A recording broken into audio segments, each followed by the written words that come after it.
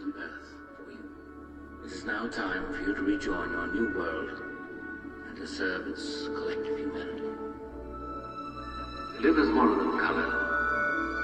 To discover where your strength and your power are needed. But always hold in your heart the pride of your special heritage. They can be a great people, Kal-El. They wish to be. They only lack the light to show the way. For this reason, above all, their capacity for good, I have sent them you, my only son.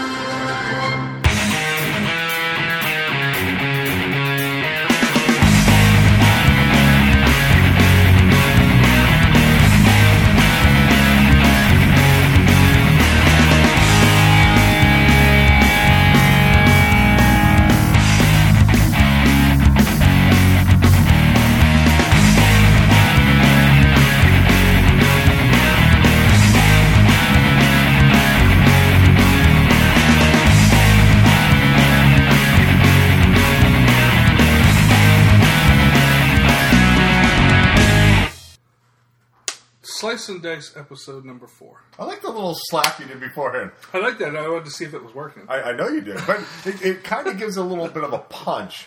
Yeah? You went ninja on the mic. I I'm did. impressed. Are you sending congratulatory gifts to Kim Kardashian today?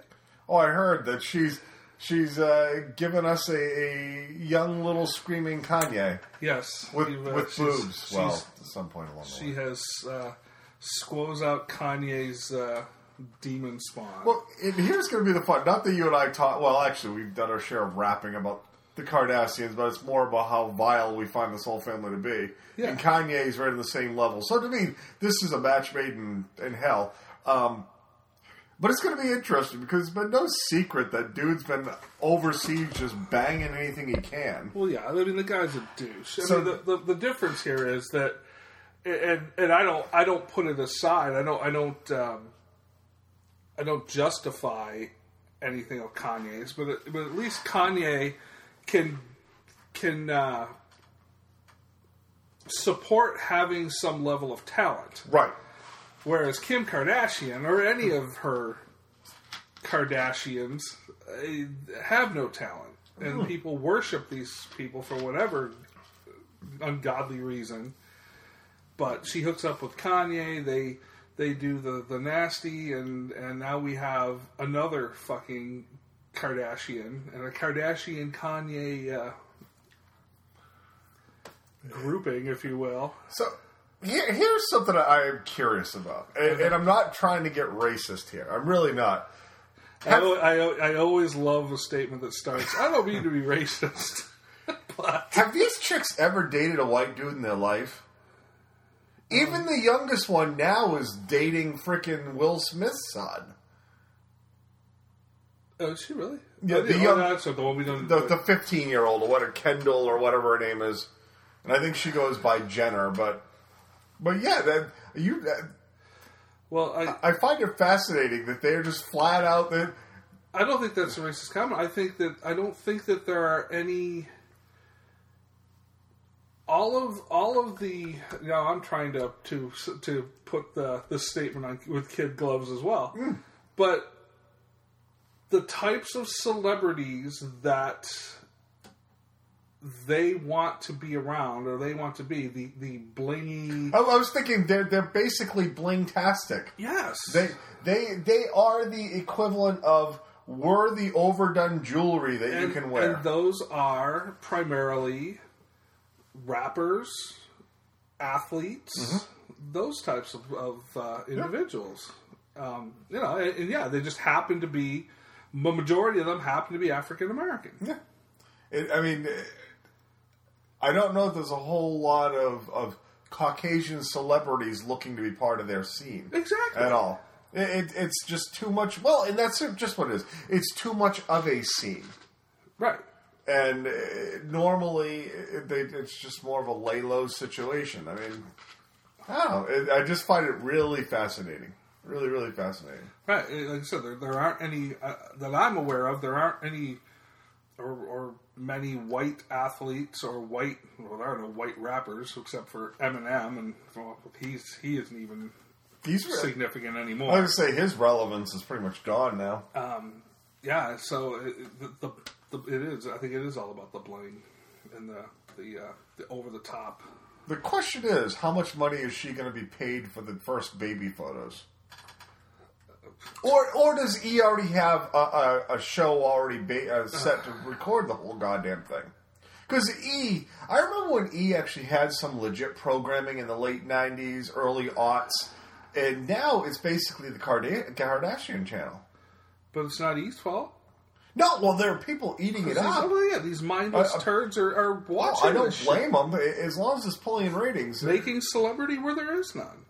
You and I have always been quick to blame the right people for this. Yeah. It's the tools that watch this shit. Yeah. I mean, I don't blame MTV for Jersey Shore. I blame the dickheads who kept watching the filth. Right. I mean, if I'm MTV, I was running that thing right into the ground. Yeah. That's fine. Sure. Just ride it down. That's no problem. It's just it's mindless trash. Yeah. That's all it is. I mean, I just don't get it. But yeah, good for them and good for the kid whose future will be pimped out by momager or grandmomager or whatever. Yeah, no doubt. So, are you a fan? We're both fans of The Walking Dead. Are you a fan of the after show, The Talking Dead? I love The Talking Dead. I do. I mean, I like it. I don't necessarily like every episode. It really depends on who they've got. Celebrity guests. Yeah, who they've got, what's going on that week. But I like the concept. Yep. And I wish a lot more shows would do this type of thing because that's what people want to do. They want to have that water cooler discussion about what they just saw while it's fresh in their mind with a bunch of like-minded people. And it's interesting. I love the fact that you use water cooler discussion because unfortunately in this day and age of 200 channels and nothing's on kind of idea, or 200 channels, there's, if anything, there's too much on. You don't have water cooler talk anymore. Unless you're one of those Uber fans who goes to message boards, chances are you're not getting much of that water cooler talk And I hate anymore. to do that because then it's just troll and you deal with internet flame boy who's not going to be happy about anything. Hipster douche that's going to try to get his little 10 cents worth down. So to me, that's a great way to put it. The Talking Dead gives Walking Dead fans an outlet for another hour of let's gut what we saw. Right. Well, apparently now they're going to do it for the final 8 episodes of Breaking Bad. They're going to call it Talking Bad. A little late to the party with this show, considering there's only 8 episodes left. But, again, I like the concept.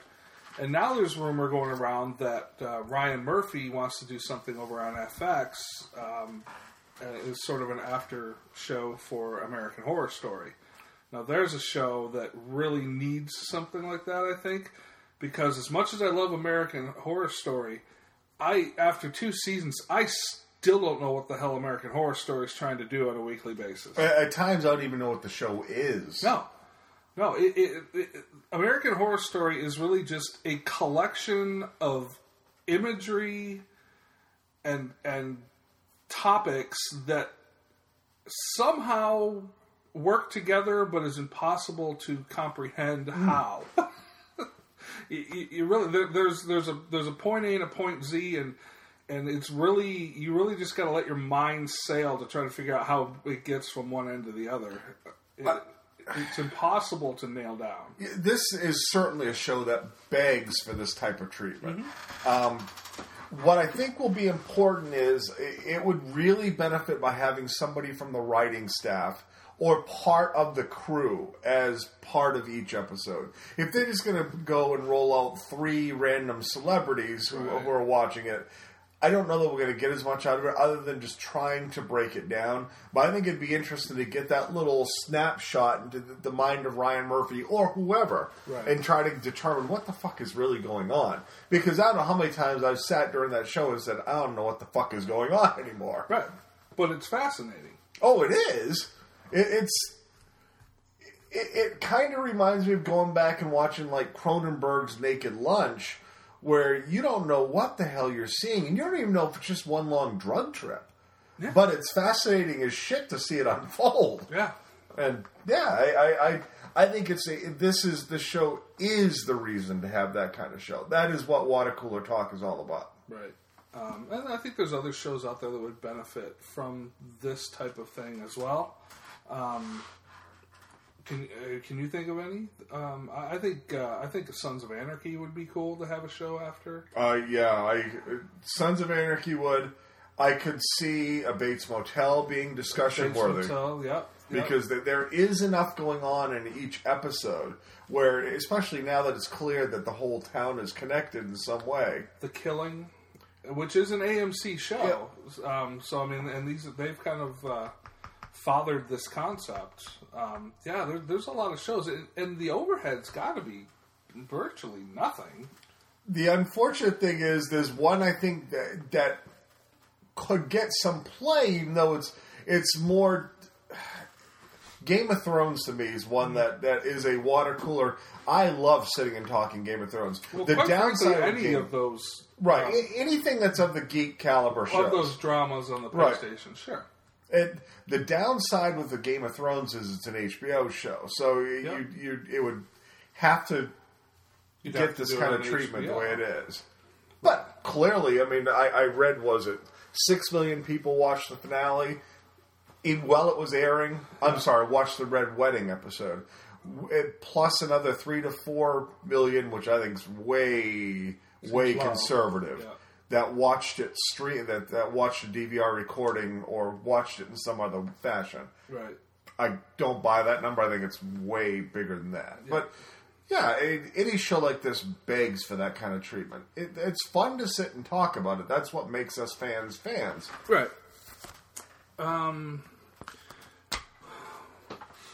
When's the last time you were at Disney World? This is an interesting topic. It is an interesting topic. 12 years ago, but apparently I'm going later on this year. Oh, is that where... this is where we've settled on. I may have pushed this idea a little bit. That's not a bad... Well, I love Disney World. And the way it came up was, let's do Universal. I said, well, if we're going to go to Universal, if I'm that close to Disney, been 12 years. There is an ale house right across the street from Universal, by the way. And we're looking at staying pretty close to Universal. So, right. But dude, I love Disney. Disney is perfect. You get to go and be a kid all over again. Yeah. That to me is perfect. You get to mentally check out and just be a kid. Yeah. Well, of course, Disney's acquired the Star Wars filmography, pretty much everything Star Wars. Yeah, they pretty much own Lucasfilm. Right. And they've always had a working relationship with them, having Star Tours and as part of their studio theme park and stuff. Well, now they have the opportunity to expand upon that, and there's some word going out there that they're looking at expanding it, similar to like what Universal did with the Harry Potter world, and doing something similar with Star Wars at the studios. I think this could work if they do it right. Yeah. There's a lot of stuff. As much as I like the Muppet Vision and all that kind of stuff, there's a lot of that backlot stuff that's just old and need an update. Yeah, I mean, the Muppets are still relevant today, but that show is certainly, you're only going to it for nostalgia's sake now. Right. It's nothing new. Well, I look at like the Indiana Jones Spectacular show. It's impressive. It's been the same impressive show for 15 years. Right. So they're talking about making some stuff there, but then I heard a report where they say it may just be like some interactive stuff and some character meet and greets. I think that's a big fail. Because I think there's a lot of opportunity to do some really cool things like Harry Potter. Sure. Put some more rides. And I'm saying don't do your meet and greets and don't do other things. I mean, make a Mos Eisley Cantina restaurant. Well, and that was the first thing that popped into my mind. You could do the Cantina. Do some sort of, I don't know, like big attraction where you ride X-Wing fighters or land speeders. Or so. There's got to be some really cool concepts for roller coasters or something to make this like a really cool... good thing. There are so many options that they can go with here because the Star Wars universe is one that, let's be honest, you've already hit it. Ships are so much a part of the universe. These scream for rides. They don't all have to be Star Tours type rides. You could do roller coasters that simulate certain things. You could do any of that. It would be entertaining as hell. Have some interactive stuff. Throw in your cantinas, throw in your little gift stores, however you want.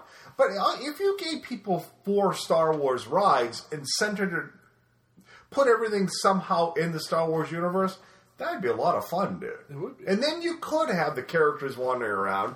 They own it, may as well. I think that'd be entertaining as shit to go see. Yep. Plus you could employ another midget, because you could have Yoda. This is true. Yoda and the Ewoks, which you know. Well, of course. Dude. Midget in a Yoda suit, I'd pay the $100 daily admission just for to see that. it? Absolutely. Yeah. Absolutely. So, another little bit of news here. Joss Whedon, on some podcast, had indicated that Loki will not be a part of the Avengers 2. I'm fine with that. Because at some point, you're just going to be on Loki overload. Right. He was a part of Thor. He's a part of the next Thor movie. Next Thor. He was the big part of the Avengers. I mean, he's been the villain essentially in 2 movies, and it remains to be seen what happens with the next Thor. I can't imagine he's the main villain again. Everything I've heard rumors about is that this is Loki's attempt at retribution. He's trying to get back in good graces with the fam and with Asgard. Right.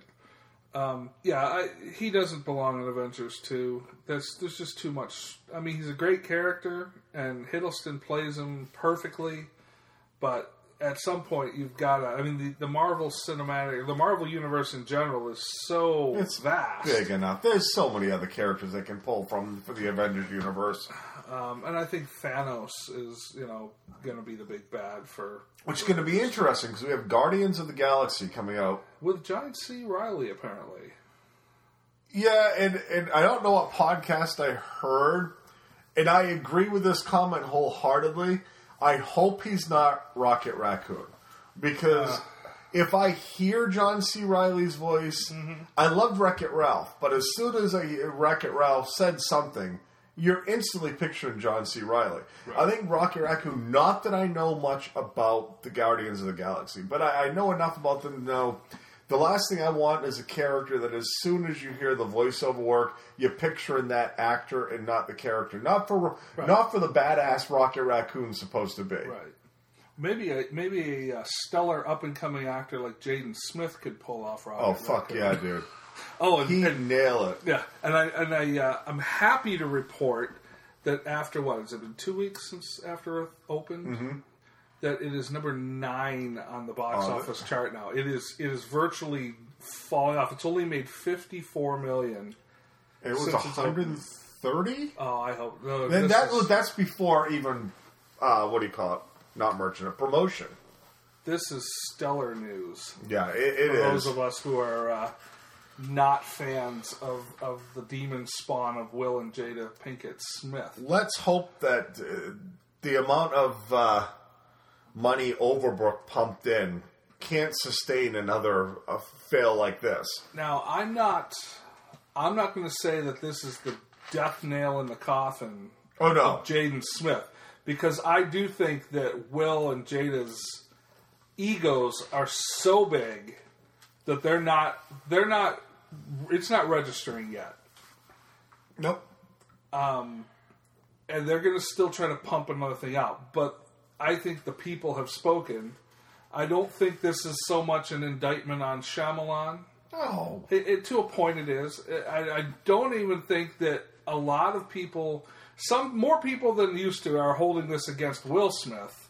But a lot of people just see the fact that your kid has no fucking talent. No, he was horrible in that film. Yeah. And I don't totally blame Jaden. Whoever thought that was a good idea to put a kid who's really, really early in the stages of acting, and I'm putting acting with quotes around it, having him be the centerpiece of basically a two-person movie where the person number 2 was only in it for 10 minutes, right? And you need to be the focus of it then for the other hour and 30, that's fail. Whoever thought this was a good idea just fucking blew it. Well, this old man thought it was a good right. idea. That's who thought it was a good idea. And then Overbrook threw some money at it, and now we get the turd that is After Earth. And it's sinking fast. Oh, it's brilliant. I mean, it's basically become this big joke, which, hey, but I'm glad you pointed out, we've already said it, but now it's becoming almost cool to say, well, yeah, there it is, it's M. Night again. No, this wasn't an M. Night failing. He had something to do with it. Well, sure. But this movie was about how bad acting really can be and how bad a story can be. Right. And yet have a $130 million budget. Right. Hey, you know who's really fucking weird? I can think of a few people. I'm thinking more of like a group of people.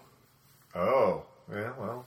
The fucking Japanese. They are weird. There's a reason why Attack of the Show had what the fuck Japan or whatever. It's like, yeah, what the fuck Japan, dude. More weird shit comes out of the Japanese culture than anywhere else on the fucking There's planet. nothing wrong with coin-op machines that give you quote unquote used panties. There's nothing wrong with that. This is a great idea. I mean, only in Japan do you get shit that's on the level of weirdness as this following story. The new, apparently, sexual fetish. Now, there's a bajillion fetishes out there. And Japan's thought of half of them. So, yeah, some I guess I get, some I totally don't get. This one is off the charts. Eyeball licking. What? I don't even know where to begin with this. Eyeball licking. I'm fucking grossed out by the thought, dude. Well, and that's just it. There's an article here, and the woman they're quoting, her name is, well, allegedly, Electrica Energias. Alright? Oh, bullshit. Right. Okay. Right. Let's stop right there for a second. Do we give any credibility to comments that come from Electrica Energias? She's a 29-year-old environmental science student. Well, first of all, you're a student at age 29 in the U.S. Virgin Islands. I don't. It doesn't say if she's Japanese or not. But apparently she's into eyeball licking. My boyfriend started licking my eyeballs years ago, and I just loved it. I'm not with him anymore, but I still like to ask guys to lick my eyeballs. Okay, time out. How do you approach this? Yeah, how do you even bring this up in conversation? Okay, you're out on the town. You've taken Electrica out for dinner and a movie. She comes back. You're thinking maybe second base, something like that. You know, like that. I don't even know where this falls in the base. Where does I think it's I was going to say I think it's a ball. It's a ball. You get a free base. But... What dude? Now, dudes will do a lot of shit if they think they're going to get laid or at least a blowjob. Exactly. But how many dudes are like just slamming on the brakes when chick goes, lick my eyeballs? I think I'd have I'd say, kid, I start by tossing your salad first. We're not getting back on the beaver conversations here. But I'm more apt to go look for pictures of the 3-foot beaver than I am. Yeah, dude. Licking this chick's eyeball. Well, and again, somebody had to have come up with the idea. Well, that's just it. And apparently it was the damn Japanese. I get how for most fetishes out there, I can see where somebody go, yeah, okay, I get that just looks good to me. But licking an eyeball? Yeah, how did these people kick our ass in Pearl Harbor? They came up with eyeball licking. Anyway, Electrica says, I just love it because it turns me on, like sucking on my toes. It makes me feel all tingly. I'd rather see her suck on her own toes. I mean, that's a little odd. I don't think she sucks on her toes. I think she likes the sensation of people. No, she said sucking on my toes. Well, yeah, but I think the context was it turns her on like sucking on my toes. I think the context is and maybe her partner. But there's always chicks who can do it themselves. Electrica's partner, Daredevil, sucks on her toes. And it's also a very intimate act, she said. Well, I don't disagree with that. I'm not walking up to a random friend and just going, hey, here we go. Good game, and licking the eyeball. I'd rather somebody pat my ass and say, hey, that was a good hit. Yeah. I don't ask just anyone to do it. Guys I like are a lot more likely to not think it's so weird. So there's only because your name's Electrica. Yeah, there is a certain level of dude that you're attracting, and I guess maybe that's the type of guy who's into this type of thing. It's just I've never had anyone turn me down, though, she said. And apparently this has been around since the mid-2000s. And if you search on YouTube, it brings up a bunch of videos of people that are into this shit. I don't get it at all. It makes no sense to me on any level. I'm not even going to try to figure out what goes through somebody's mind who's into this shit. And health experts, and apparently this is coming to the forefront because of this pink eye epidemic going around in Japan. It's shocking that introducing foreign liquid to an eyeball is a bad idea. Via your tongue, which can be abrasive, so you're risking corneal scratches and shit like that. You know how much bacteria resides in people's mouths? God.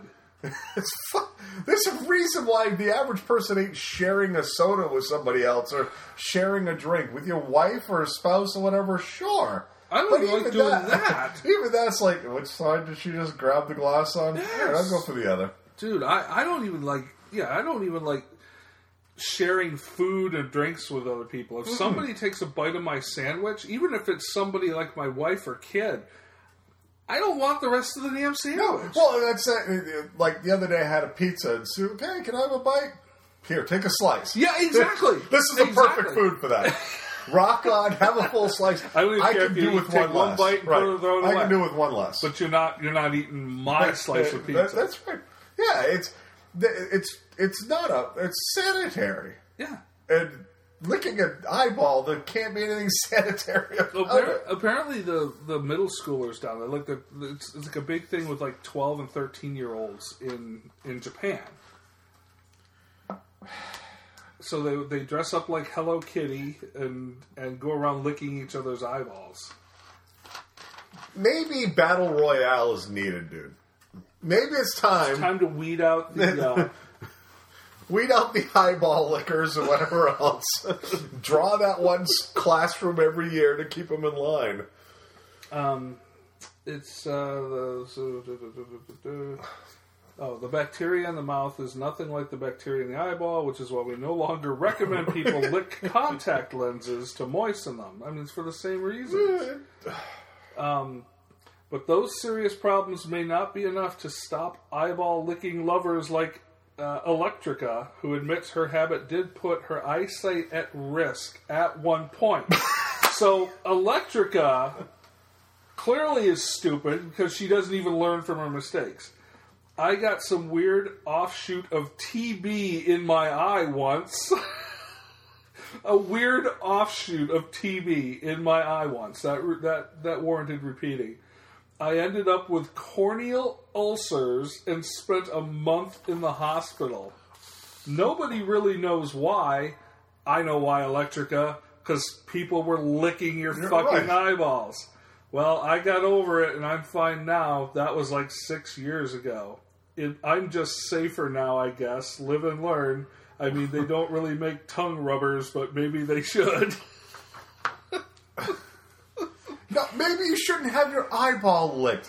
I would rather bang an unclean woman and deal with the penicillin shot afterwards. I mean, Jesus Christ. I'm guessing Electrica Energias is an unclean woman. Oh, yeah. I'm sure she's had her share of outbreaks. What part about a weird offshoot of TB in the eye, corneal ulcers, makes you want to continue this? Can't you find another fetish? And that's, of all the things you can like, all of them, eyeball licking? Right. There's got to be something else out there. Right. So, if you want to get peed on, get peed on. That's still not as bad as this. No, but if you're gonna go number 2 on somebody, No. But that has to be the worst thing ever. That and the vomit thing, but Yeah. I would argue that dropping the deuce on somebody is worse than vomit. That's enough of this shit, dude. Literally. Yes. Let's move on. Come on, Annie. Let's go to the movies. Let's go see the stars. Cowboy heroes, cops and robbers, glamour and strife, bigger than life.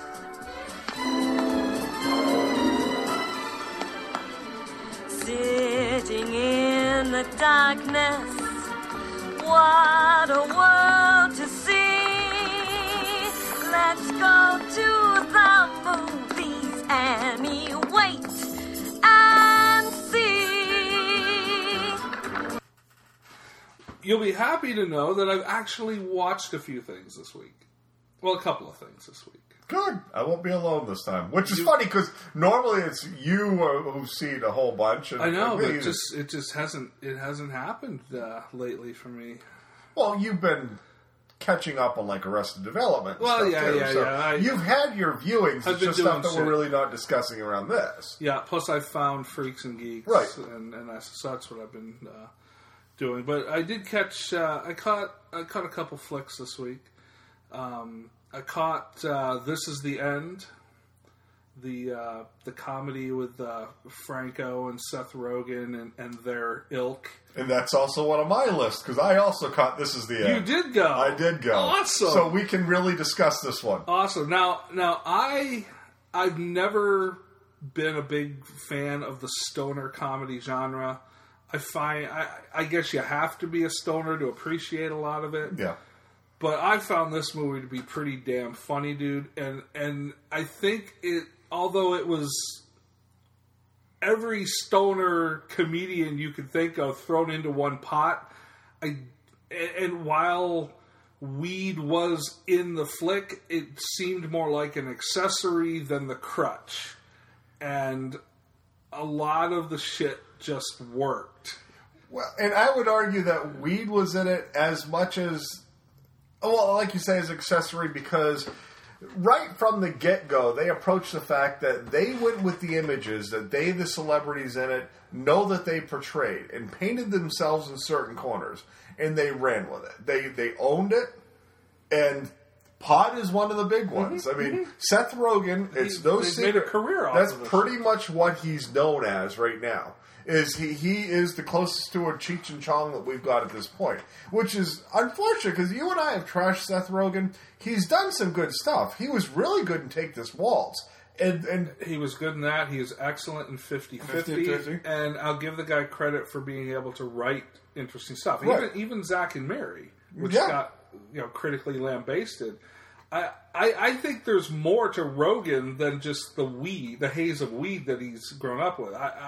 He's grown on me more. Franco, not so much. But I liked Franco in this because Franco was literally... He took what he knows he portrays and went times 10. Well, that was the great thing about this flick it's like everybody was just making fun of what their perception is to people outside of Hollywood. Hey, look at Craig Robinson. Craig Robinson was with his freaking Mr. Robinson towel over his shoulder because he sweats way too much. He's the big guy. Dude, Craig Robinson was awesome. He was off the fucking hook. And I have to ask you right now, Michael Cera. Dude, there's two people in this three that really come to mind as my favorite characters in this movie. Michael Cera. With very little screen time. Dude, but the fact that when What's-His-Putz has to go take a leak and he opens the bathroom door and Michael Cera's like, come on in, except he's getting his salad tossed on one side, a rim job, I should say, and a blow job on the other side. And he's sitting there, pants down, hey, come on in, just come in and take a leak, it's all right. And how over the top he was as total coked out. And I even like the fact that they nailed Why I Can't Stand Him. They commented on the coked out 110-pound hipster douchebag. Yeah. And that's all he is in my mind. He's become hipster douchebag. Right. And so own it. Emma Watson, I loved her turn in this movie, dude. And I love the fact that, if anything, she was still Emma Watson. Right. But just the whole scene was so absolutely ridiculous. Right down to taking the axe and lopping the head off the giant stone dick. Yeah. Which I thought was awesome. And I like Craig Robinson trying to move that. And then he even comments about he likes his dick tent that he made. And the third guy who I think came out of this looking really good, Danny fucking McBride. Danny McBride, yeah, absolutely. Any scene he was in, I was just fucking fixated. Dude, I think the funniest scene of the thing was when him and Franco going back and forth about the "I'm coming on you." Freaking McBride finds the only penthouse in the room in the building, and my pages are stuck together. He's like, come on, why are you using that to whack off to? We got the internet, even though he's already done it and destroyed the book. Yeah. No, dude, that movie was really fucking funny. It was. Now, I have to ask you though, what about the end? Well, and here's what I'm going to say. The only real knock I have on it is, I don't know that we needed an hour and 45 minutes. It started to feel a little long, and about 15 minutes long. And in my mind, that scene you're implying falls right into that 15 minutes. I didn't mind the heaven scenes, but to me, about 30 seconds of that would have been entertaining. Yeah. That movie just felt... It was a great movie, but it could have been an hour and a half, and I would have been a little bit happier with it. Yeah, I loved it. I mean, and like I said, I never found myself just like busting a gut laughing, but I was amused through the entire thing.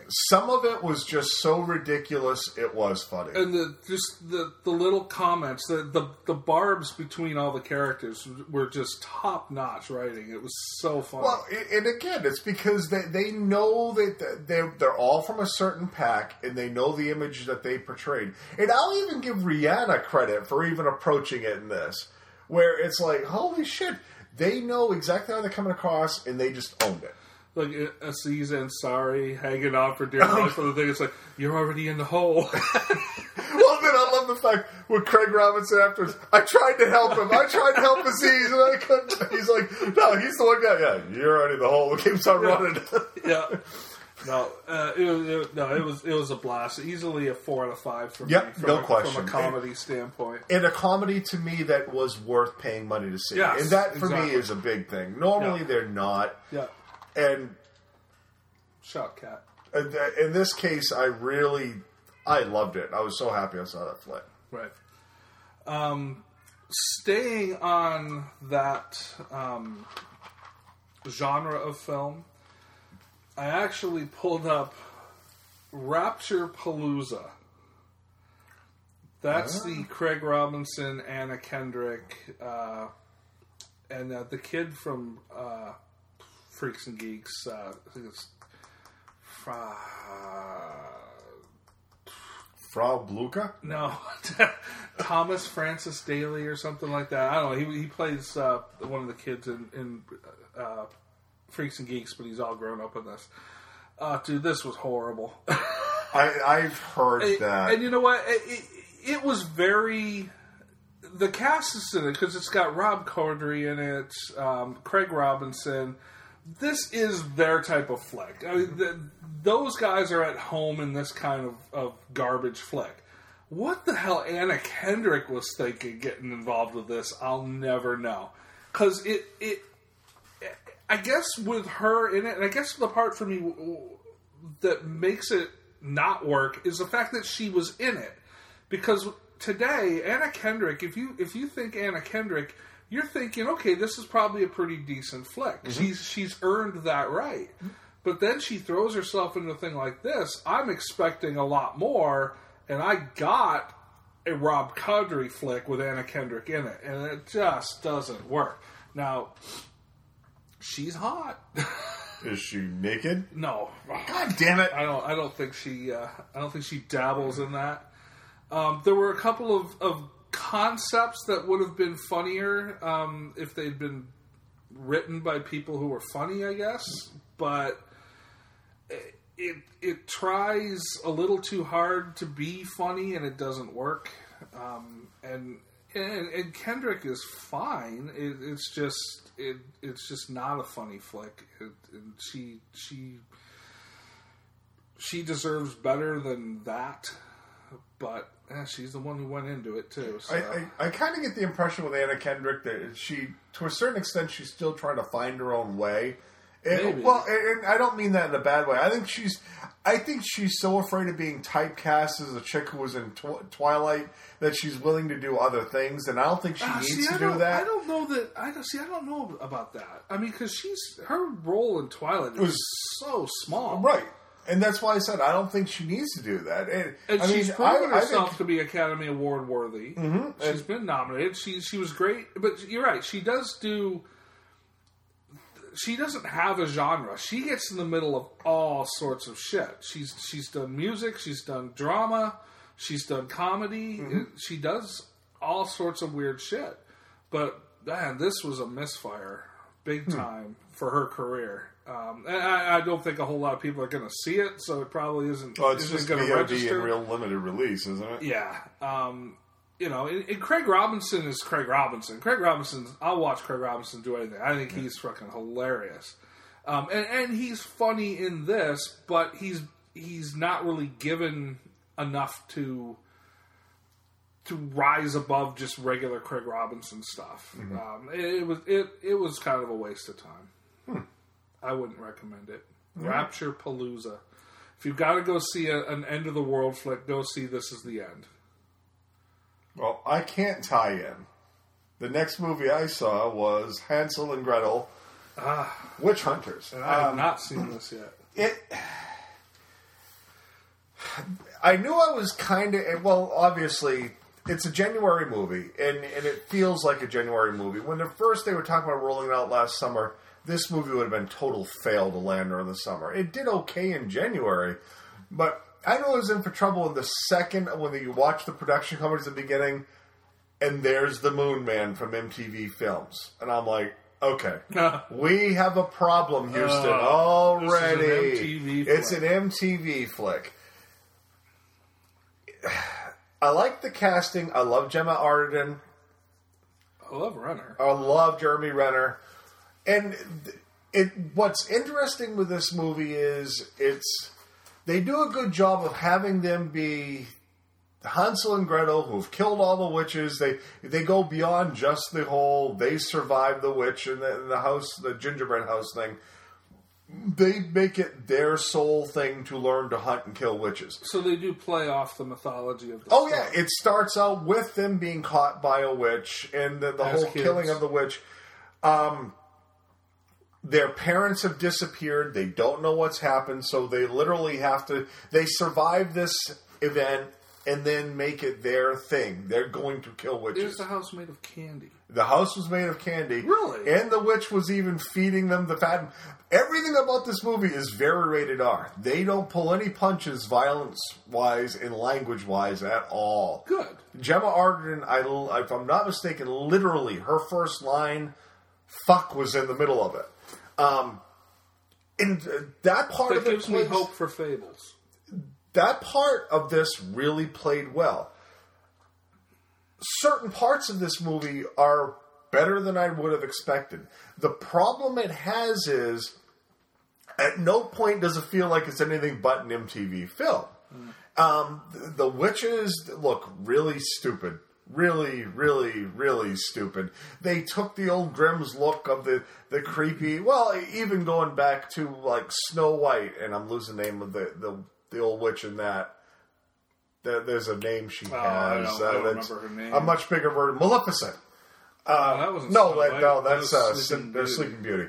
And that's what I was thinking. Which they are making a movie of. Yeah, I was actually thinking of Sleeping Beauty. And then the old crone with the apple. And Yeah. They take that image and they multiply it times 10. And this witches are something that as soon as you saw one anywhere near you, you'd be freaked the fuck out and run. They turn them into something far more different than the classic look. So Hansel and Gretel know what they're looking for. Didn't like that, and they didn't like the Van Helsing approach that they took to weapons, where they don't have crossbows, they have Gatling gun crossbow. They don't have just like regular arrows. They're using rifles at times and everything, and you're going, what the fuck kind of weaponry do we have here? I looked at in looking at the trailers, it felt very like steampunk Van Helsing.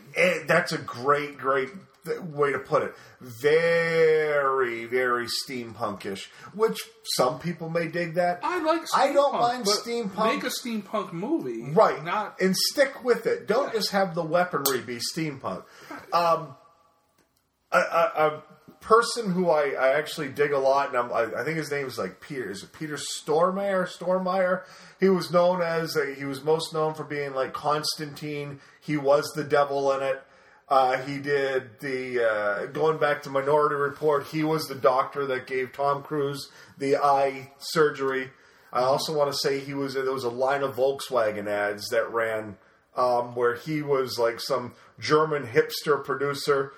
We're going to pump your ride up kind of thing. Yeah. He plays a great character as a sheriff in this. Totally his kind of character. Character-wise, the movie's fun. Action-wise, it's fun. It just feels like, though, they took a PG movie and slammed an R rating into it. And that's where it suddenly feels like it disconnects. If they'd stuck with the idea of just doing an over-the-top Hansel and Gretel movie, it would have been good. There's too much being mashed up here, though, for the MTV crowd, and that's where it falls apart. Like it, worth the rent. Don't buy this movie. You'll probably never watch it more than once. Okay. Did you see anything else? I did.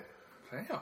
I also saw Snitch, the Rock movie where it's the quote-unquote based on true events of a dude whose son from a previous marriage is 18 and is a fucking idiot.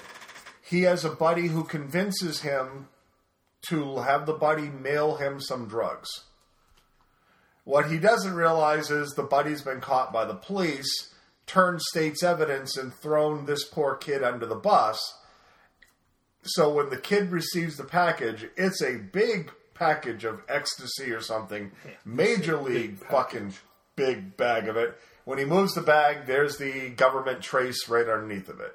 He instantly knows he's caught. So 18-year-old kid, per this movie, it's enough drugs that there's intent to distribute. So at the very least, at 18, he's looking at 10 years for just telling a buddy to do him a solid. Right. And it's basically The Rock's character saying, going to one of the bigger DAs in the area that's doing the whole war on drugs, saying, look, I own a large logistics company. I have trucks. I will do whatever work you need undercover. working with the cartels if it can get time off my son's sentence. He's 18. He did a stupid thing, probably trying to get pot. He shouldn't have to live with this for 10 years being in prison. He'll never survive it. And it's an interesting story because you kind of get into the underground of cartels. You and I made the comment, went to Vegas, and we did our little trek out of the desert. You want to feel uncomfortable, stand in the middle of the desert. Very Breaking Bad. Yeah, and they kind of get into this where he knows he's putting himself in situations that no person should ever be in.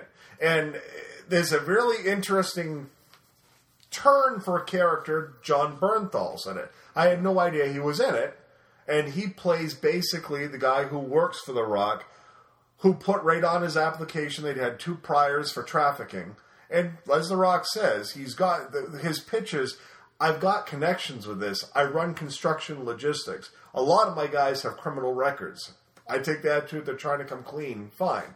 So he goes through looking for that one guy that may be able to get him in touch with contacts. And it becomes part of a bigger story. Yes, I now have contacts with the leading black distributor, but it's not enough for the government to want to take that guy down. They know he's got ties to a much bigger cartel. Right. So it's not one and done for The Rock. The Rock thought, I was told if I get X amount of drugs, that would be enough. The government sees this as a doorway into something bigger. Interesting story, but again, a story that seems like at times they play it out too long. You find yourself really wondering if this was in fact true. If it, and I know the war on drugs is what it is, but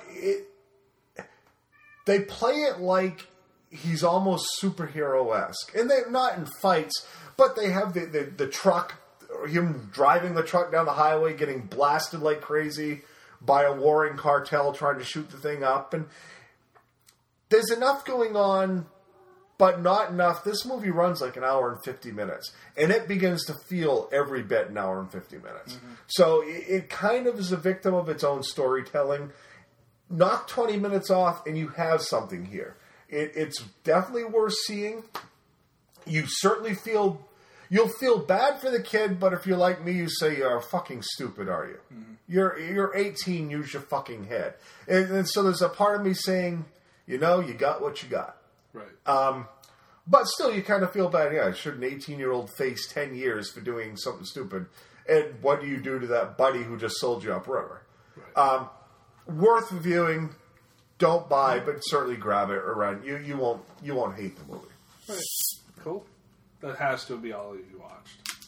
That's all I watched. Because I got to get back on the stick because I just haven't seen a lot. Well, and you know what it is. We've discussed before that I have Play On, but I've gone back to trying to hit the red box over the weekends, and because I can find some of this stuff on Play On, it's just easier. If I have the DVD and I paid the fucking money, then I'm going to make myself sit and watch it. Right. That's kind of the approach I'm taking. Otherwise, it's way too easy. After Snitch ended, I sat and watched another 6 episodes of Arrested Development. I'm now up to the 2nd episode of Season 3. Season 3 is awesome. And as I told you, Sue jumped ahead on me. Yeah. I went back and rewatched all the episodes in the middle, so I am literally up to the 2nd episode. Nice. And dude, this show, I can't give enough love to Arrested Development. It's brilliant. It's brilliant. All right. So that's what we've watched this week. I don't really have a recommendation this week. I didn't have really time to consider one. I didn't know if you thought of one or not. I did, and I kind of have to give a bit of a nod to, I think it was the Film Spotting podcast for mentioning this as one of the overlooked movies, and it's one I've talked about that I love. Is this the one that they just did that you listened? Yeah. You listened to the best movie? Yeah. Yeah. And they referenced the movie, and I'm stalling because I want to get you the name of the director, and I know that the subject matter is why a lot of people miss this movie. It's streamable on Netflix, last I knew. And I'm stalling because I'm realizing I had looked up Luc Besson this morning. Let's see. I'm stalling. You were looking up eye-licking porn, is what you were doing. I know. Well, to be perfectly honest, I actually am a director of eye-licking porn, dude. It starts off with eye-licking. Is that lucrative? Then they lower themselves and get vomited upon, and then they get shat on afterwards. They get the trifecta of ooey-gooiness. Excellent. So the movie I'm going to recommend, I promise I'm not going to recommend too many movies as part of these segments because we're pretty much a movie podcast and I want to do other things. But there's a movie that came out that a lot of people missed back in 2006 called Black Snake Moan. Okay. That's Samuel L. Jackson, Christina Ricci, and the director is Craig Brewer, who had just come off his run with Hustle and Flow, which is an incredible movie, especially for a movie about the rap scene, which I have nothing for. It got some Oscar nominations. I want to say, was it the three whatever Mafia? Won Best Song of the Year. Yep. And I thought it was classic Oscar moment when they go up on stage and here's the Oscar crowd, the Academy, and here's the 3-6 Mafia on stage. I loved it. To me, that was a great snapshot in Oscar history. And it was almost as brilliant as the time that Barbra Streisand had to present the award to Eminem. Yes, that's another great one for 8 Mile. For Lose Yourself, right? Yeah. Yep. So Black Snake Moan was his follow-up. And to sum up what Black Snake Moan is, it's Samuel L. Jackson, he plays an old blues musician whose wife has left him. And she leaves him, and she leaves to go for the big life. Here he is out in Alabama, somewhere living in some shit shack. That really has no career blues-wise anymore. And here she goes. She jumps out with a better man, with a much better to do man. Just can't deal with this life anymore. And he just gets so he hates life. Absolutely hates it. Wonder how he's done everything he can to be a good person. How could God curse him this way?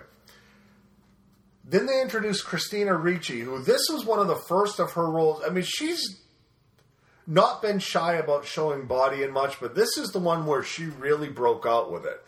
And she basically plays just a total drug-addled late teen or early 20s kid whose boyfriend, played by Justin Timberlake, heads off is just enlisted. He's heading off. And she basically goes on a bender at a party.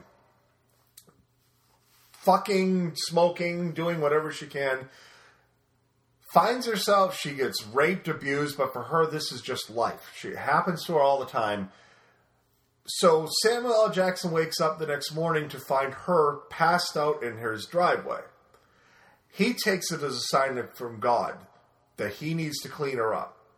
So he does what any sane person will do. He literally abducts her, chains her against his radiator in the house to get her clean.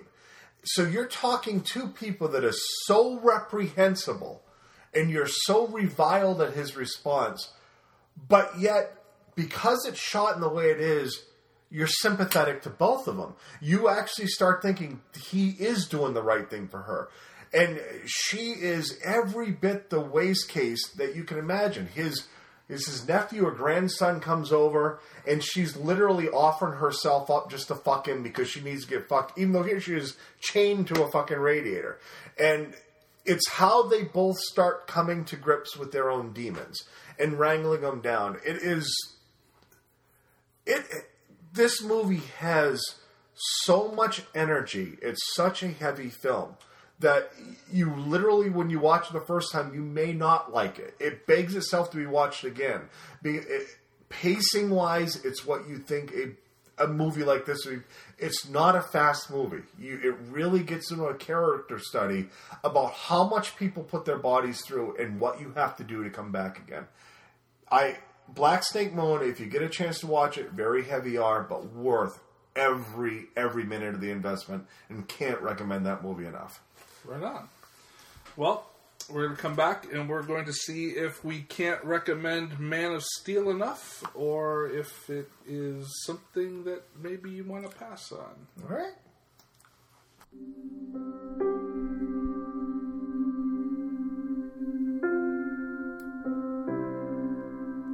Goodbye, my son. Our hopes and dreams travel with you. You'll be an outcast. They'll He'll be a god to them.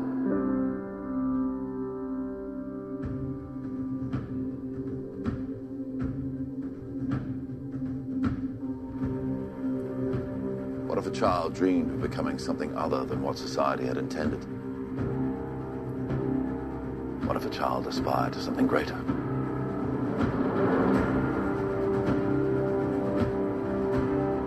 My son was in the bus. He saw what Clark did. You're the answer, son. You're the answer to Are We Alone in the Universe? Can I just keep pretending I'm your son? You are my son. And I have to believe that you were sent here for a reason. And even if it takes the rest of your life, you owe it to yourself to find out what that reason is. How do you find someone who has spent a lifetime covering his tracks? For some, he was a guardian angel. For others, a ghost who never quite fit in. You will give the people of Earth an ideal to strive towards. They'll race behind you. They will stumble. They will fall. But in time, they will join you in the sun. In time, you will help them accomplish wonders.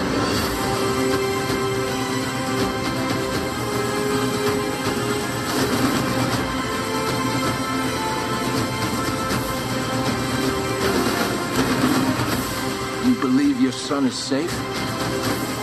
I will find him! My father believed that if the world found out who I really was, they'd reject me. He was convinced that the world wasn't ready. What do you think?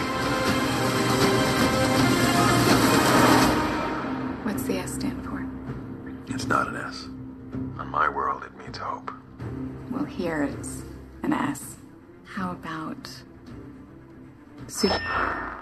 Excuse me.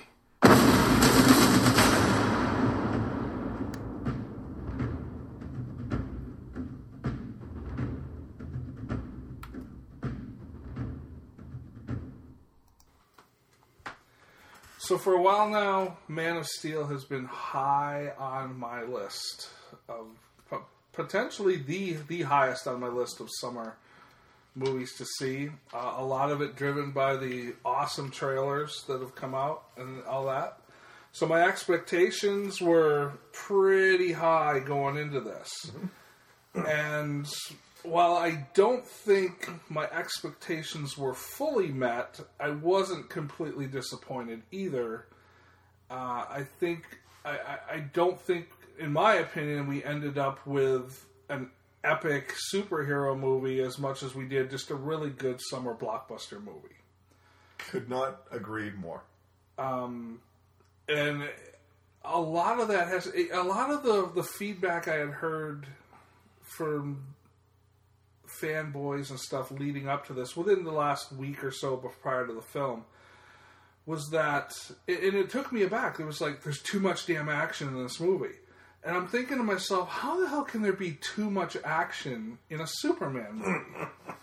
Until you see it. Exactly. And then I'm like, oh my God, there's just too much fucking action in this. And it isn't maybe that there's too much. It's just overload. Here's the problem. And I recognize we haven't even discussed the plot of the movie. Right. So you have Superman, who, in this, they posit the idea that even though you're from Krypton, you can still be hurt on this planet. You can just take a lot more before you're hurt. Superman is not all-powerful, just damn close to it. Right. And in this movie, you get the villain, General Zod, who we knew from both Superman's 1 and 2, even though 1, it was a real quick shot. 2, far more of a character. Also from Krypton. Yeah. The problem you have with this kind of storyline is you have two people that have the same abilities, pretty much impossible to hurt. So they fall on the device of basically flying each other through how many buildings and every building, and it gets really old. Building. Whereas the final scene between he and Zod was, to me, the best scene they had, right. Where it was they're still, they're struggling. There is the human element being involved in it. Right. For the first time, we come to see that play out. That played fine, but at first, the first 14 minutes of their battle, where they're literally just pushing each other through this structure and that structure, it's kind of why a Hulk movie, you got to be careful. In as much as seeing Hulk smash is cool, seeing Hulk and big badass just keep smashing like crazy gets overload. Superman smash a lot more than Hulk smash, and. So the final battle, which is a long part of the movie, it's a good half hour that the throwdown's really going on.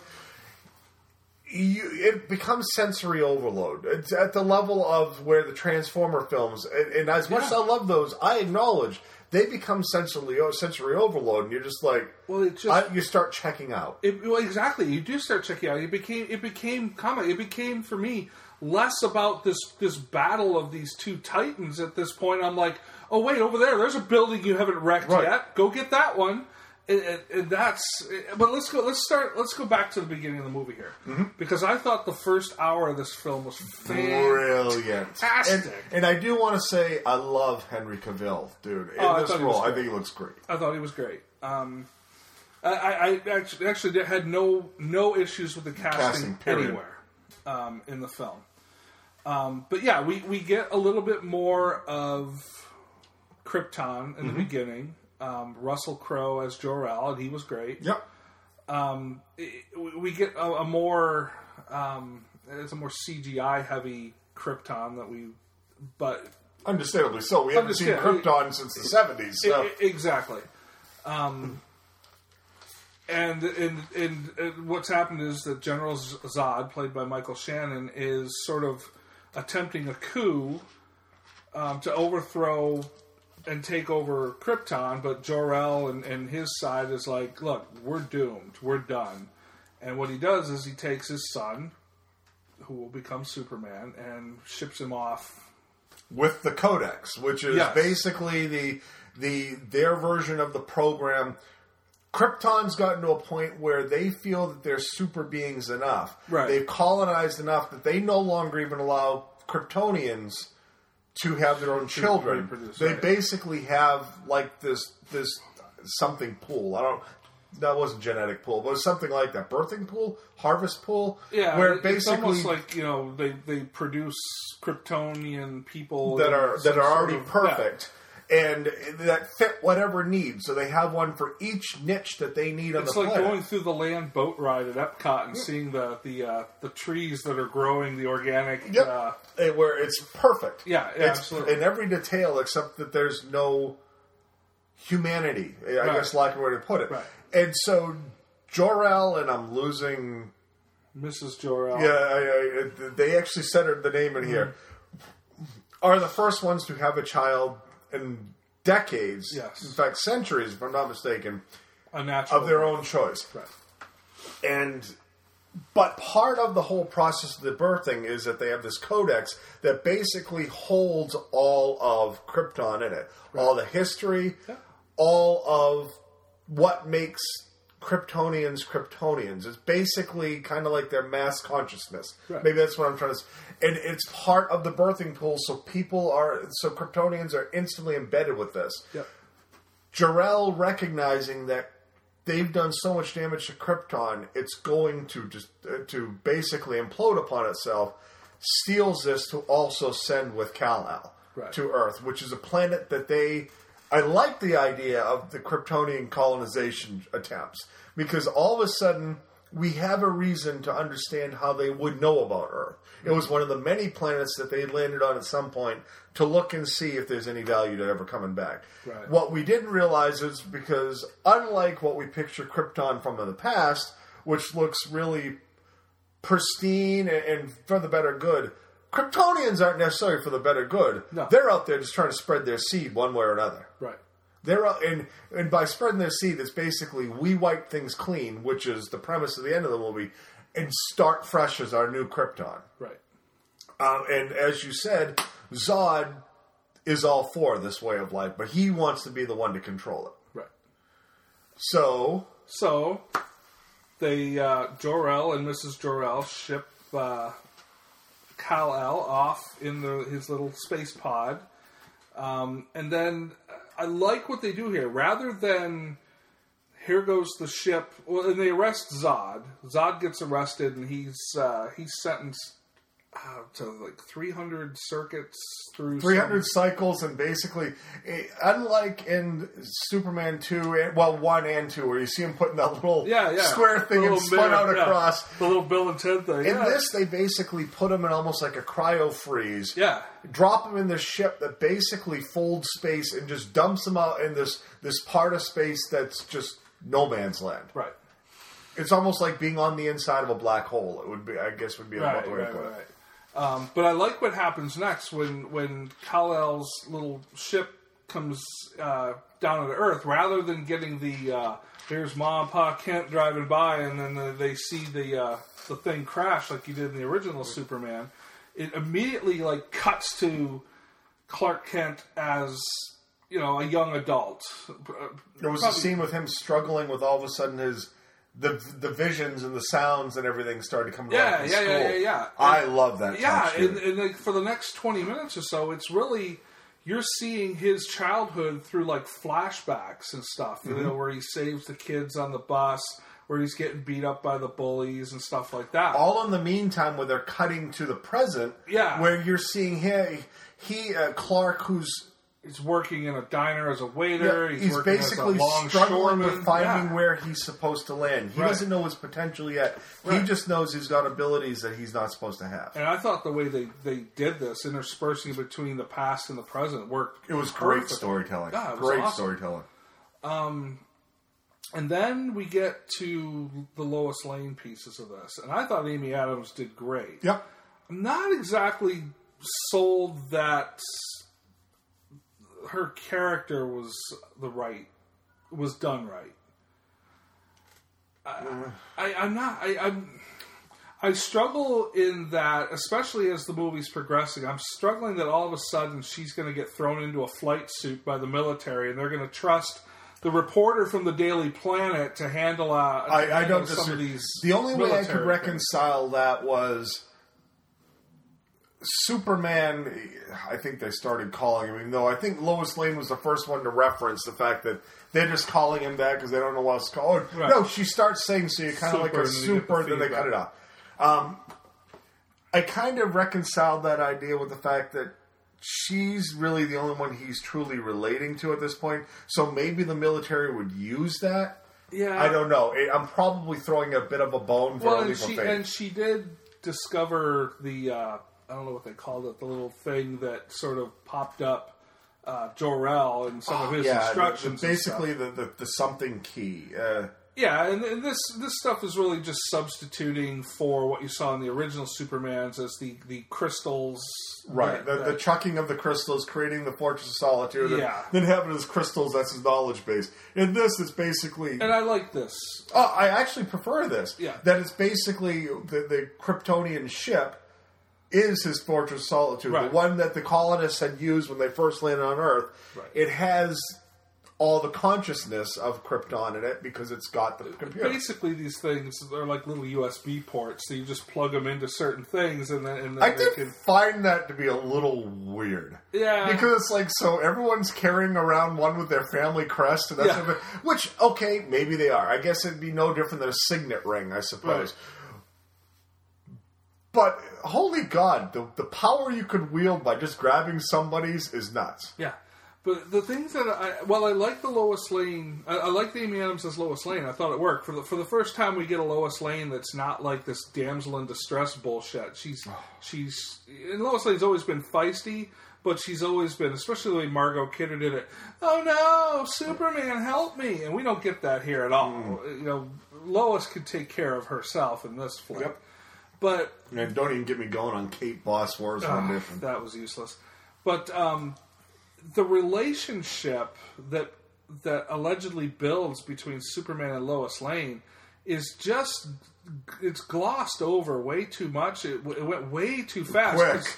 Yeah, because we don't, towards the end there, we see them like making out, but we didn't really see how they, I don't know, connected together to begin with. And I'm assuming we've seen all the scenes where they did connect. And that I had a real struggle with. Is I like, we clearly have seen every bit of their interaction. Right.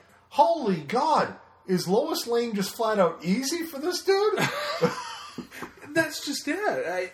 I would have liked to have seen more about that relation. You could have cut out 15 minutes of that fucking debacle at the end there with the action, and done a little bit more around Lois's and Superman's relationship. Yeah, either that or had it been them building a relationship, right, and they can move on to the next stage in the next movie, which there will be.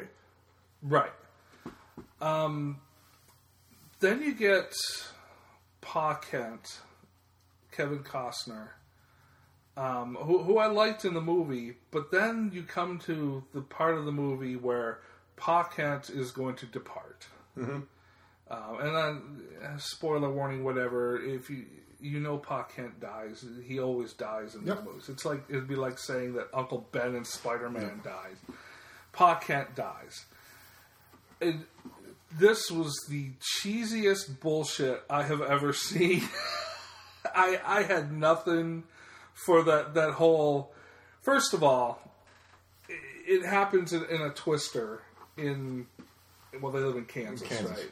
Right. And so and fuck you to all the people like, oh, we should have cut this out or which there was a big push. Oh, I know. And there was a great article on Yahoo. Well, great nothing. Whereas the reporter or whoever it was posted that they felt that it ought to be removed, and I lambasted them for even. So what's next? I did, and my comment was basically, so what's next?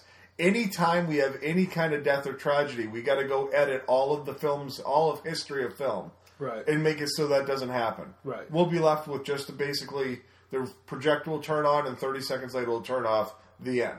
Right. We cannot go down this path. Right. Yeah, just stop it. It's we should ban Twister from the archives altogether because of what happened in Oklahoma. Come on. And Wizard of Oz needs to be run through too. Yeah. Holy God. We had to build in a time machine there because we can't have a Twister have it. Transported her to a magical world. No. Shit. Fucking bullshit. Damn freaking people and their sensitivities. Fuck you. What happened there was tragic. It was. No question. It was also... It's also the reality of living in the Midwest. Yeah, exactly. It's... Natural disasters can happen at any point, anywhere. Absolutely. There's no way we should be rewriting history. There's no way we should be editing out these things out of movies. Right. If you're bothered by it, know that there's a tornado scene in this movie and hold off until you're ready to move on or get to a comfort place. Right. But not everybody needs to be put through the same kind of treatment that way. Thank you. Anyway, so there's this big, giant CG twister that's bearing down on this group of people that are out in the middle of traffic, from what I can tell. Mm-hmm. And everybody's running for underneath the overpass where I guess you're supposed to do when twisters are coming. And Pa Kent goes back for the dog. Now, the first problem I had was, by the nature of this twister, as it's shown on screen, you love your pets, but when you're looking at that, sorry, dog. Well, actually... Not going back for the dog. I'll put it this way, I wouldn't have had to, because the dog would have come with me to begin with. There's when I got out of the vehicle to bail, that dog's coming with me. Right. I'm taking the time then, not going back afterwards. But in the event, somehow the dog is there.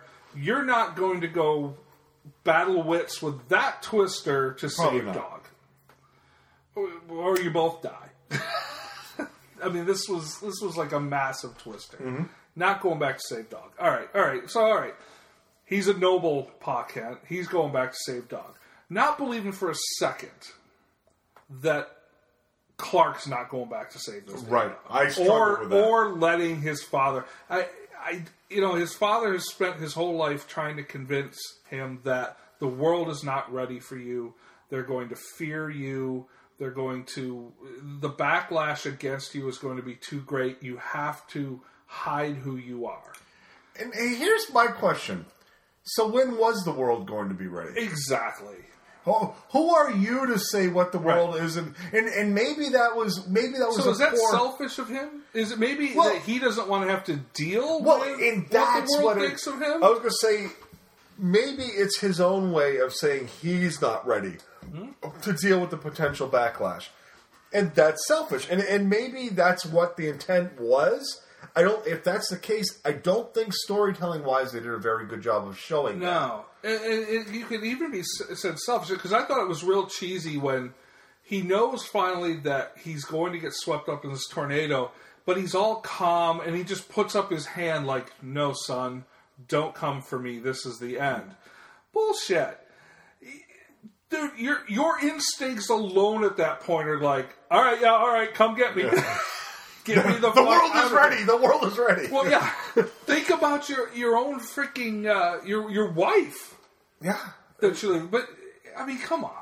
I thought the whole hand thing, that whole thing was just cheesy. Yeah, I don't disagree with you.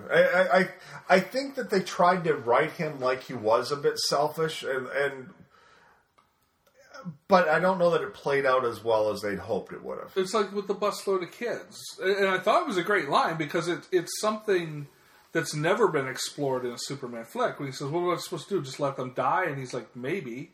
Yeah, well, and to me, that's always been the biggest part of the Superman thing, is if you really want to do a good Superman movie, you need to consider how Superman / Clark Kent could, in theory, struggle with the fact that if he just took total control over this planet and made it his own, he could protect us from it.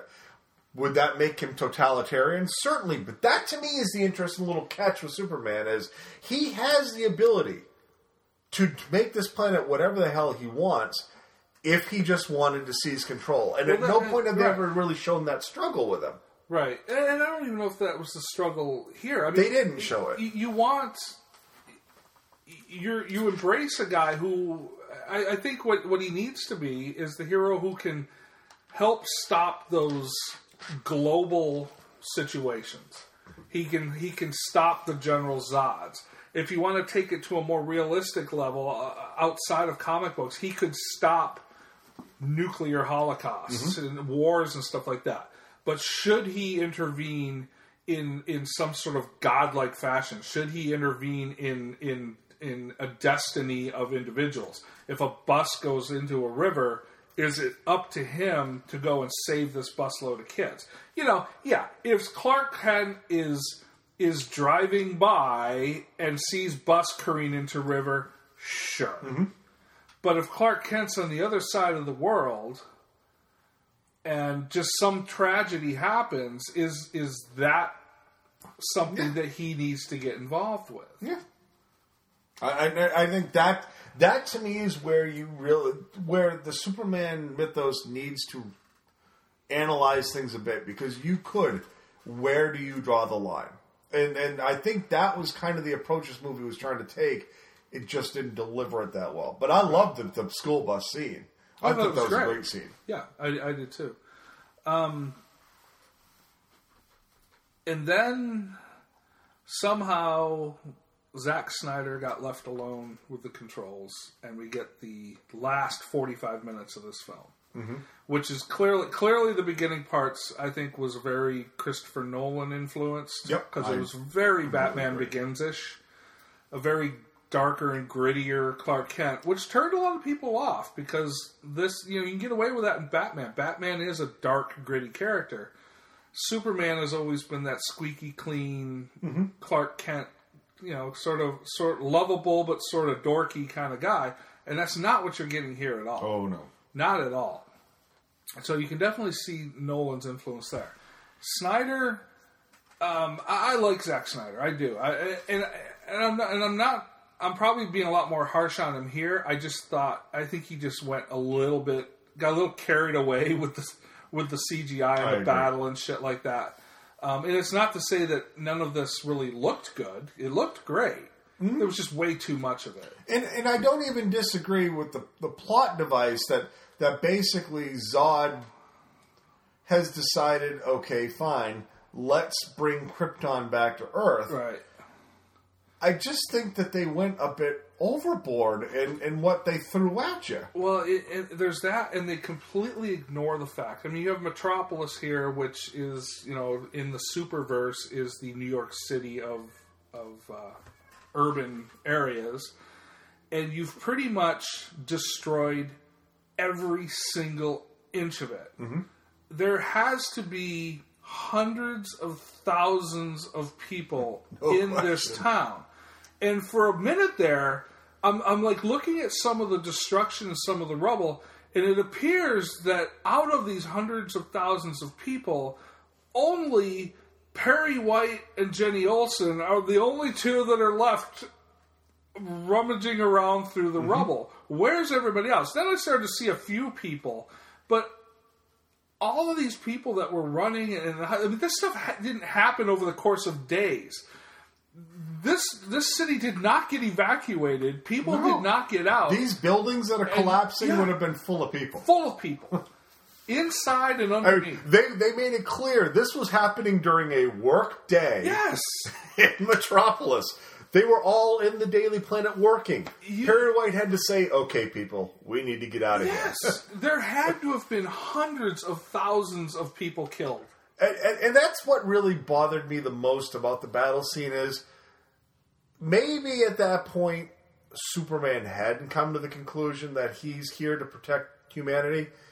But there's got to be some part of him saying, me flying Zod recklessly through buildings, taking them down, is going to amount to massive loss of human life. Right. So this isn't the way we fight it. It's never touched upon. And until the very end where he saves the family of three, who, I love the scene, but why the fuck are they just standing there? Oh yeah, I noticed that too. There was plenty of room to get out before it got to that point. It's kind of like, all I can think of is the scene in frickin' Austin Powers with Mike McDonald, whatever his name was from Mad TV, and Austin Powers is on the steamroller, and Mike McDonald's saying to the security guard, no! And they keep cutting, no! And you see the gap. I mean, this gap is closing so slowly. Instead of just getting the fuck out of the way, he stands there. And I kind of looked at the family going, yeah, it could move. Right. Just saying. Right. Laser beam, the burning eye thing from Zod is not coming straight at you. You have a few seconds here to react to it. Right. That was a little cheesy, but for a movie that has set itself up in the first hour as exploring who he's going to become, is it right to save these people or not to save these people, or is the world ready for you, and all this kind of stuff, and then to have this what amounts to a catastrophe on such a massive level, and to completely ignore that is a big thing. Yeah, it is. Is the world ready for you? Well, the 1.6 million people that probably just died as a result of what you're doing probably weren't ready for you. And I don't know that insurance adjusters are overly happy right now either. Right. Because they're going to be paying out some big bills. And after that thing, how many people in the world are like, next time let's just hand the dude over to Zod like he wanted, and then we've avoided all of this shit. Now, I do want to back up. There was one scene, though, around that I loved. I love the scene where he turns himself in to the military. Oh, well, yeah. And the whole, I absolutely love the whole thing where he's allowed himself to be handcuffed, and he's meeting with Lois, and she's like, why are you doing... I know I can get out of this, but at this point, what difference does it make? It makes them feel better. Right. And I love that whole scene. Yeah. To me, is where the Superman character worked the best in this movie, was when it was on a much smaller scale. Yeah. And I think that, in the end, will be this movie's biggest failing is the best parts were on the small scale. Unfortunately, the last half of the movie or at least the last 45 minutes, was such a Nothing large small scale, yeah. you could not wrap your mind around it. A large scale that really just glossed over or ignored everything that they had set up leading up to it. And that was a big thing. If your thing is just CGI blockbuster entertainment, you're going to get it. It's a great movie. And there's no doubt in my mind that we've built a foundation. Absolutely. They've got a good cast, some really good ideas, and I loved Michael Shannon as Zod. And as much as a lot of people are trashing it, I thought he was great. I thought he was fine. And the very end of the flick, I mean, I think that's what it is. You have to look at this as a foundational flick for a franchise moving forward. Yeah, it was another origin story, and people will say, well, we didn't need another damn origin story. Well, whatever. When you're redefining a franchise like this, you do. You need to do that. This is Zack Snyder and Christopher Nolan's version of this. You have to start it again. You can't take the origin story from the Christopher Reeve thing 30 years ago and move with that. You can't do it. And I think where they leave this is the next flick in this franchise is going to be probably a more traditional Superman type flick. Now he's going to work for the planet and all this stuff, and you're going to get more familiar type stuff. It's interesting now that Lois Lane knows who he is. I actually like that spin. Yeah. Well, admittedly, the whole movie, as it started wrapping up, I'm going, maybe they're not going to approach the Daily Planet thing. Which it would not have broken my heart for them to left out anything to do with the Daily Planet. I wouldn't have minded this to have been their own reimagining where Clark doesn't go to work for the Daily Planet. Unfortunately, in the last 2 minutes, we got him going to work, putting the glasses on like people aren't going to recognize. Right. But they saved it by Lois clearly knowing exactly who he was. Right. And I like that angle. To me, I'd play off that angle then, fine. Because you're right. Perry White would have no idea what Superman really looked like. Right. So you can have Clark be him and work for the Daily. That's fine. But I like the fact that they didn't try to treat the entire cast as being stupid. Right. And to me, that was always one of the biggest fails in Superman is, how stupid is Lois Lane?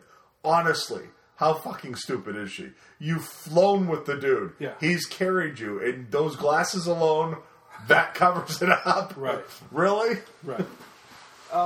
With the big scene there with Perry White and Jenny Olsen, Jenny getting caught under the rubble and stuff like that. Was that playing well with you at all? No. I mean, it was sort of like, what's the point? You were reaching for some sort of emotion, some sort of moment there, and it just didn't work. And maybe a lot of it had to do with it. You've spent all of about 45 seconds with Perry White and no time with Jenny Olsen. So I didn't give a shit about them amongst any of the people. I'll throw this out there. Until you said this, I forgot it was Jenny Olsen. Yeah. I literally, until you brought it up, because I was going to comment on, did we see Jimmy Olsen in this? Totally forgetting, no, they went Jenny Olsen in this. I forgot that was even Jenny. They did nothing really with those characters. No. Which is fine. I get. He's not working for the Daily. He just started working for the Daily Planet. Right. Chances are in the next. But next if you're going to use those characters to try to do, you have to give me a reason to give a shit that these two characters are under there, other than they're just the names of people. And here's what I'm franchise. thinking: she can't be the only person trapped under rubble at this point. And then everybody in the city is trapped under rubble. I mean, there's got to be tens of thousands, hundreds of thousands under rubble. Why are we spending 15 seconds looking at this one? Right. Don't care. Right. I just don't care. Yeah. What'd you think of Zod's little henchwoman?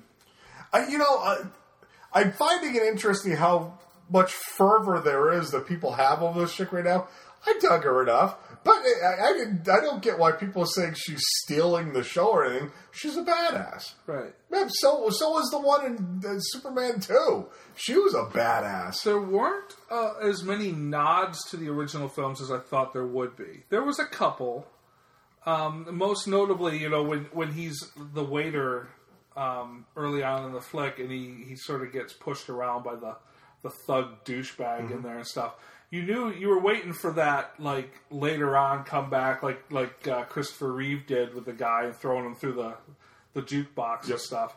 And then all he did was behind the scenes. The guy goes out and finds his truck wrapped up with big logs. It was a lumber hauling truck, and Yeah. basically he took about every log there was and destroyed the truck. Was that satisfying enough for you? Yeah, I actually at that point I would rather have seen him chuck the dude. Yeah, I get it, but I was like, wow, Superman's a passive aggressive douchebag. Yeah. And even like they never really approached with Zod's henchwoman there, and they never approached the conflict with Lois Lane directly there. You know how at the end when Margot Kidder slugs her after her powers are gone, but I guess because they never really addressed, or they never really went there with the loss of powers. So, and those two never connected. No. You did get the Luthor. LexCorp on the oil tankers. Yep. Now, I missed it, and I'm hearing it's the satellite scene. Yeah. Was I'm losing what Bruce Wayne's company is called. Wayne Enterprises? That the satellite was a Wayne Enterprises satellite. I actually did miss that too. And I've heard, and the only reason I know it is I read spoilers somewhere that said there's going to be a scene with the satellite that Zod takes out. It's Wayne Enterprises. You'll see the logo. If that's the Easter egg to lead up to a Superman and Batman movie, you got to give me a little more to go on than that. To be honest, these comic book movies, superhero movies, are right full of these. Yeah, we've already seen an Amazing Spider-Man where you can see Wayne Enterprises building in the background, or Oscorp, or whatever else is going on in all these movies. Give me more to go on than that. But yeah, I actually caught the LexCorp tanker trailer thing. Yeah. Any final thoughts, or final revelations? I liked the film. I liked it, and I'll certainly recommend for people to see it on the big screen. Yep. Just be prepared to be a little tired and overwhelmed. Yeah, it's definitely two different movies, two different styles, sort of mashed together. And they don't necessarily work well together, but it's highly entertaining from start to finish, irregardless. It's a summer film. It lays a good foundation for the franchise. Yep. I expect more from the next one. I would agree. I think it was a better film than Iron Man 3. Oh, no question. And I want to thank them for not having Kryptonite being part of this goddamn movie. Not yet. I know. But it's going to be. But, yes. That was it's too much of an easy out. Oh, yeah. But there's a part of me thinking this. If they're going to do Zod at the level that they did, would they have been better off starting smaller with a Lex Luthor? Where it becomes more brain against brawn. Or just tuning down the action that we got in this one. I think they just needed to tune down the action this time. Snyder just throws the kitchen sink at the final 45 minutes. Yeah, they just need to have dialed that back a little bit, addressed some of the themes that they had going in the beginning, and it would have been a better film. But I'd still give it like a 3 out of 5. Yeah, I'm going 3.5 out of 5. For pure entertainment value. It wasn't my favorite movie of the summer. No, thus far I'd probably land on Star Trek being my favorite. Yeah, probably. Not After Earth, oddly enough. Not After Earth, no. Well, it's a close third. Right. Next week, there's another... World War Z. Another big budget, yeah. World War Z. Early reviews are more positive than negative. I would have expected. But I'm not necessarily going to jump on that train just yet until I see it, because all the reviews for Iron Man 3 going in were pretty positive, too. Yeah, best Iron Man ever. It wasn't horrible, but it certainly was not the best Iron Man ever. But, World War Z, who knows? Maybe it's better than it looks, because it doesn't look... It looks like a CGI mess. Yeah, and I'm not a big fan of the look of that cascading waterfall of alleged No. zombies. The mountain of zombie climbing the wall. Yeah. That just looks stupid. Anyway, we'll be there. We'll take the bullet again for the for our 3 listeners. We survived after Earth. We'll do this one. Barely. Yeah. All right. Next time. Late.